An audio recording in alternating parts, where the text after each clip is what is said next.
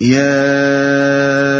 أيها الذين آمنوا لا تكونوا كالذين آذوا موسى فبرأه الله مما قالوا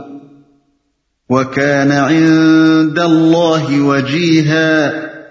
اے لوگو جو ایمان لائے ہو، ان لوگوں کی طرح نہ بن جاؤ جنہوں نے موسیٰ کو اذیتیں دی تھیں،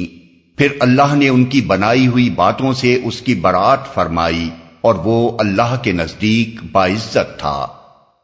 اے لوگو جو ایمان لائے ہو، یہ بات ملحوظ خاطر رہے کہ قرآن مجید میں اے لوگو جو ایمان لائے ہو کے الفاظ سے کہیں تو سچے اہل ایمان کو خطاب کیا گیا ہے، اور کہیں مسلمانوں کی جماعت بحیثیت مجموعی مخاطب ہے جس میں مومن اور منافق اور ضعیف الایمان سب شامل ہیں،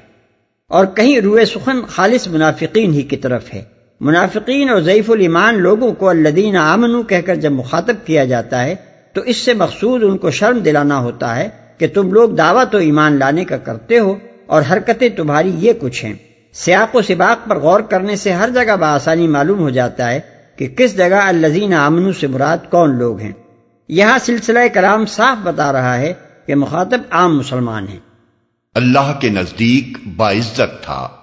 دوسرے الفاظ میں اس کا مطلب یہ ہے کہ اے مسلمانوں تم یہودیوں کی سی حرکتیں نہ کرو، تمہاری روش اپنے نبی کے ساتھ وہ نہ ہونی چاہیے جو بنی اسرائیل کی روش موسیٰ علیہ السلام کے ساتھ تھی۔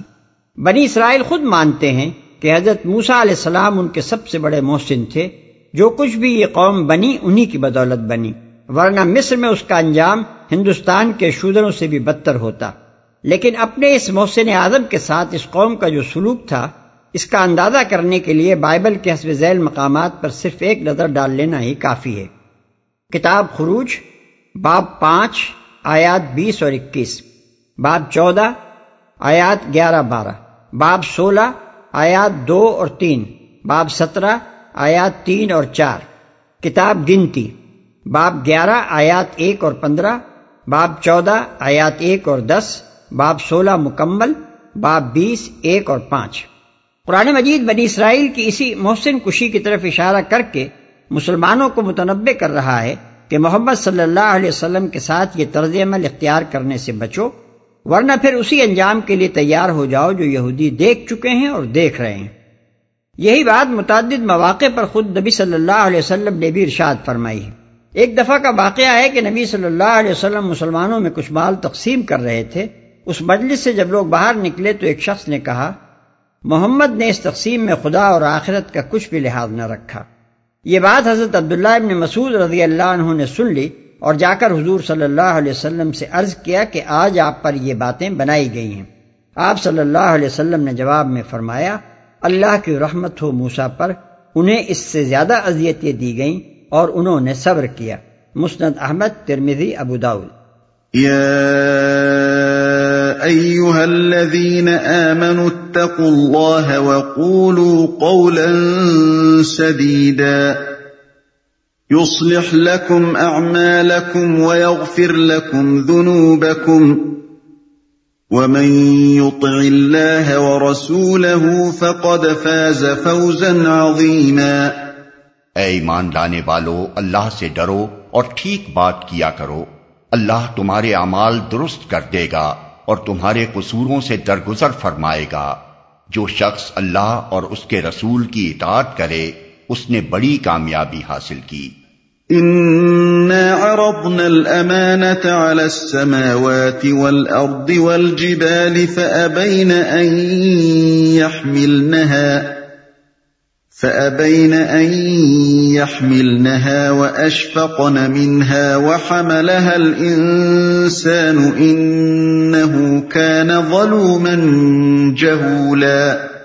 ہم نے اس امانت کو آسمانوں اور زمین اور پہاڑوں کے سامنے پیش کیا تو وہ اسے اٹھانے کے لیے تیار نہ ہوئے اور اس سے ڈر گئے، مگر انسان نے اسے اٹھا لیا، بے شک وہ بڑا ظالم اور جاہل ہے۔ کلام کو ختم کرتے ہوئے اللہ تعالیٰ انسان کو یہ احساس دلانا چاہتا ہے کہ دنیا میں اس کی حقیقی حیثیت کیا ہے، اور اس حیثیت میں ہوتے ہوئے اگر وہ دنیا کی زندگی کو محض ایک کھیل سمجھ کر بے فکری کے ساتھ غلط رویہ اختیار کرتا ہے تو کس طرح اپنے ہاتھوں خود اپنا مستقبل خراب کرتا ہے۔ اس جگہ امانت سے مراد وہی خلافت ہے جو قرآن مجید کی روح سے انسان کو زمین میں عطا کی گئی ہے۔ اللہ تعالیٰ نے انسان کو طاعت و معصیت کی جو آزادی بخشی ہے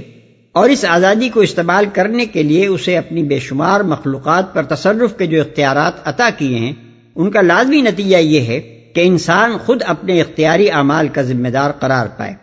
اور اپنے صحیح طرز عمل پر اجر کا اور غلط طرز عمل پر سزا کا مستحق بنے۔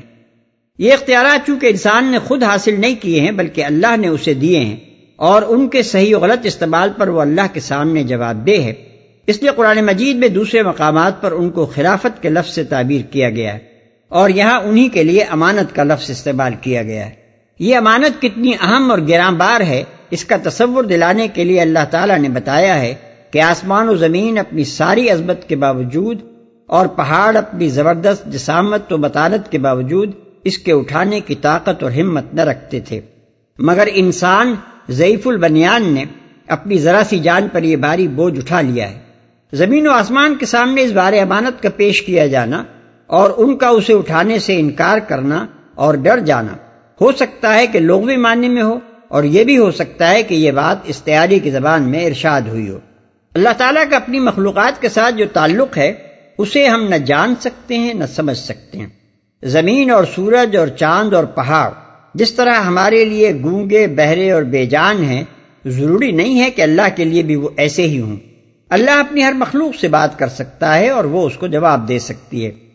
اس کی کیفیت کا سمجھنا ہمارے فہم و ادراک سے بالاتر ہے، اس لیے یہ بالکل ممکن ہے کہ فی الواقع اللہ نے ان کے سامنے یہ بار گراں پیش کیا ہو اور وہ اسے دیکھ کر کانپ اٹھے ہوں، اور انہوں نے اپنے مالک و خالق سے عرض کیا ہو کہ ہم تو سرکار کے بے اختیار خادم ہی بن کر رہنے میں اپنی خیر پاتے ہیں، ہماری یہ ہمت نہیں ہے کہ نافرمانی کی آزادی لے کر اس کا حق ادا کر سکیں اور حق ادا نہ کرنے کی صورت میں حضور کی سزا برداشت کر سکیں۔ اسی طرح یہ بھی ممکن ہے کہ ہماری موجودہ زندگی سے پہلے پوری نوع انسانی کو اللہ تعالیٰ نے کسی اور نوعیت کا وجود بخش کر اپنے سامنے حاضر کیا ہو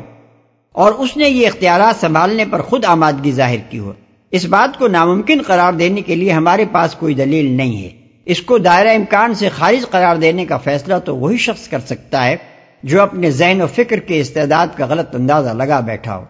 البتہ یہ امر بھی اتنا ہی ممکن ہے کہ اللہ تعالیٰ نے یہ بات محض تمثیلی انداز میں فرمائی ہو اور صورت معاملہ کی غیر معمولی اہمیت کا تصور دلانے کے لیے اس طرح کا نقشہ پیش کیا گیا ہو کہ گویا ایک طرف زمین و آسمان اور ہمالیہ جیسے پہاڑ کھڑے ہیں اور دوسری طرف 5-6 فیٹ کا آدمی کھڑا ہوا ہے۔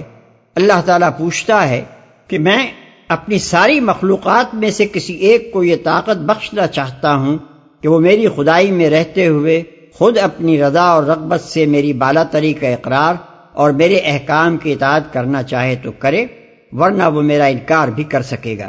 اور میرے خلاف بغاوت کا جھنڈا بھی لے کر اٹھ سکے گا۔ یہ آزادی دے کر میں اس سے اس طرح چھپ جاؤں گا کہ گویا میں کہیں موجود نہیں ہوں، اور اس آزادی کو عمل میں لانے کے لیے میں اس کو وسیع اختیارات دوں گا، بڑی قابلیتیں عطا کروں گا اور اپنی بے شمار مخلوقات پر اس کو بالادستی بخش دوں گا تاکہ وہ کائنات میں جو ہنگامہ بھی برپا کرنا چاہے کر سکے۔ اس کے بعد میں ایک خاص وقت پر اس کا حساب لوں گا، جس نے میری بخشی ہوئی آزادی کو غلط استعمال کیا ہوگا اسے وہ سزا دوں گا جو میں نے کبھی اپنی کسی مخلوق کو نہیں دی ہے، اور جس نے نافرمانی کے سارے مواقع پا کر بھی میری فرما برداری ہی اختیار کی ہوگی اسے وہ بلند مرتبے عطا کروں گا جو میری کسی مخلوق کو نصیب نہیں ہوئے۔ اب بتاؤ تم میں سے کون اس امتحان گاہ میں اترنے کو تیار ہے؟ یہ تقریر سن کر پہلے تو ساری کائنات میں سناٹا چھا جاتا ہے، پھر ایک سے ایک بڑھ کر گرانڈیل مخلوق گھٹنے ٹیک کر التجا کرتی چلی جاتی ہے کہ اسے اس کڑے امتحان سے معاف رکھا جائے۔ آخر کار یہ مشت استخواں اٹھتا ہے اور کہتا ہے کہ میرے رب، میں یہ امتحان دینے کے لیے تیار ہوں، میں اس امتحان کو پاس کر کے تیری سلطنت کا سب سے اونچا عہدہ مل جانے کی جو امید ہے اس کی بنا پر میں ان سب خطرات کو انگیز کر جاؤں گا جو اس آزادی و خود مختاری میں پوشیدہ ہیں۔ یہ نقشہ اپنی چشم تصور کے سامنے لا کر ہی آدمی اچھی طرح اندازہ کر سکتا ہے کہ وہ کائنات میں کس نازک مقام پر کھڑا ہوا ہے۔ اب جو شخص اس امتحان گاہ میں بے فکرہ بن کر رہتا ہے اور کوئی احساس نہیں رکھتا کہ وہ کتنی بڑی ذمہ داری کا بوجھ اٹھائے ہوئے ہے، اور دنیا کی زندگی میں اپنے لیے کوئی رویہ انتخاب کرتے وقت جو فیصلے وہ کرتا ہے ان کے صحیح یا غلط ہونے سے کیا نتائج نکلنے والے ہیں، اسی کو اللہ تعالیٰ اس آیت میں ظلوم و جہول قرار دے رہا ہے۔ وہ جہول ہے کیونکہ اس احمق نے اپنے آپ کو غیر ذمہ دار سمجھ لیا ہے، وہ ظلوم ہے کیونکہ وہ خود اپنی تباہی کا سامان کر رہا ہے اور اپنے ساتھ نہ معلوم کتنے اور لوگوں کو لے ڈوبنا چاہتا ہے۔ لِيُعَذِّبَ اللَّهُ الْمُنَافِقِينَ وَالْمُنَافِقَاتِ وَالْمُشْرِكِينَ وَالْمُشْرِكَاتِ وَيَتُوبَ اللَّهُ عَلَى الْمُؤْمِنِينَ وَالْمُؤْمِنَاتِ وَكَانَ اللَّهُ غَفُورًا رَّحِيمًا۔ اس بار امانت کو اٹھانے کا لازمی نتیجہ یہ ہے کہ اللہ منافق مردوں اور عورتوں اور مشرک مردوں اور عورتوں کو سزا دے اور مومن مردوں اور عورتوں کی توبہ قبول کرے۔ اللہ درگزر فرمانے والا اور رحیم ہے۔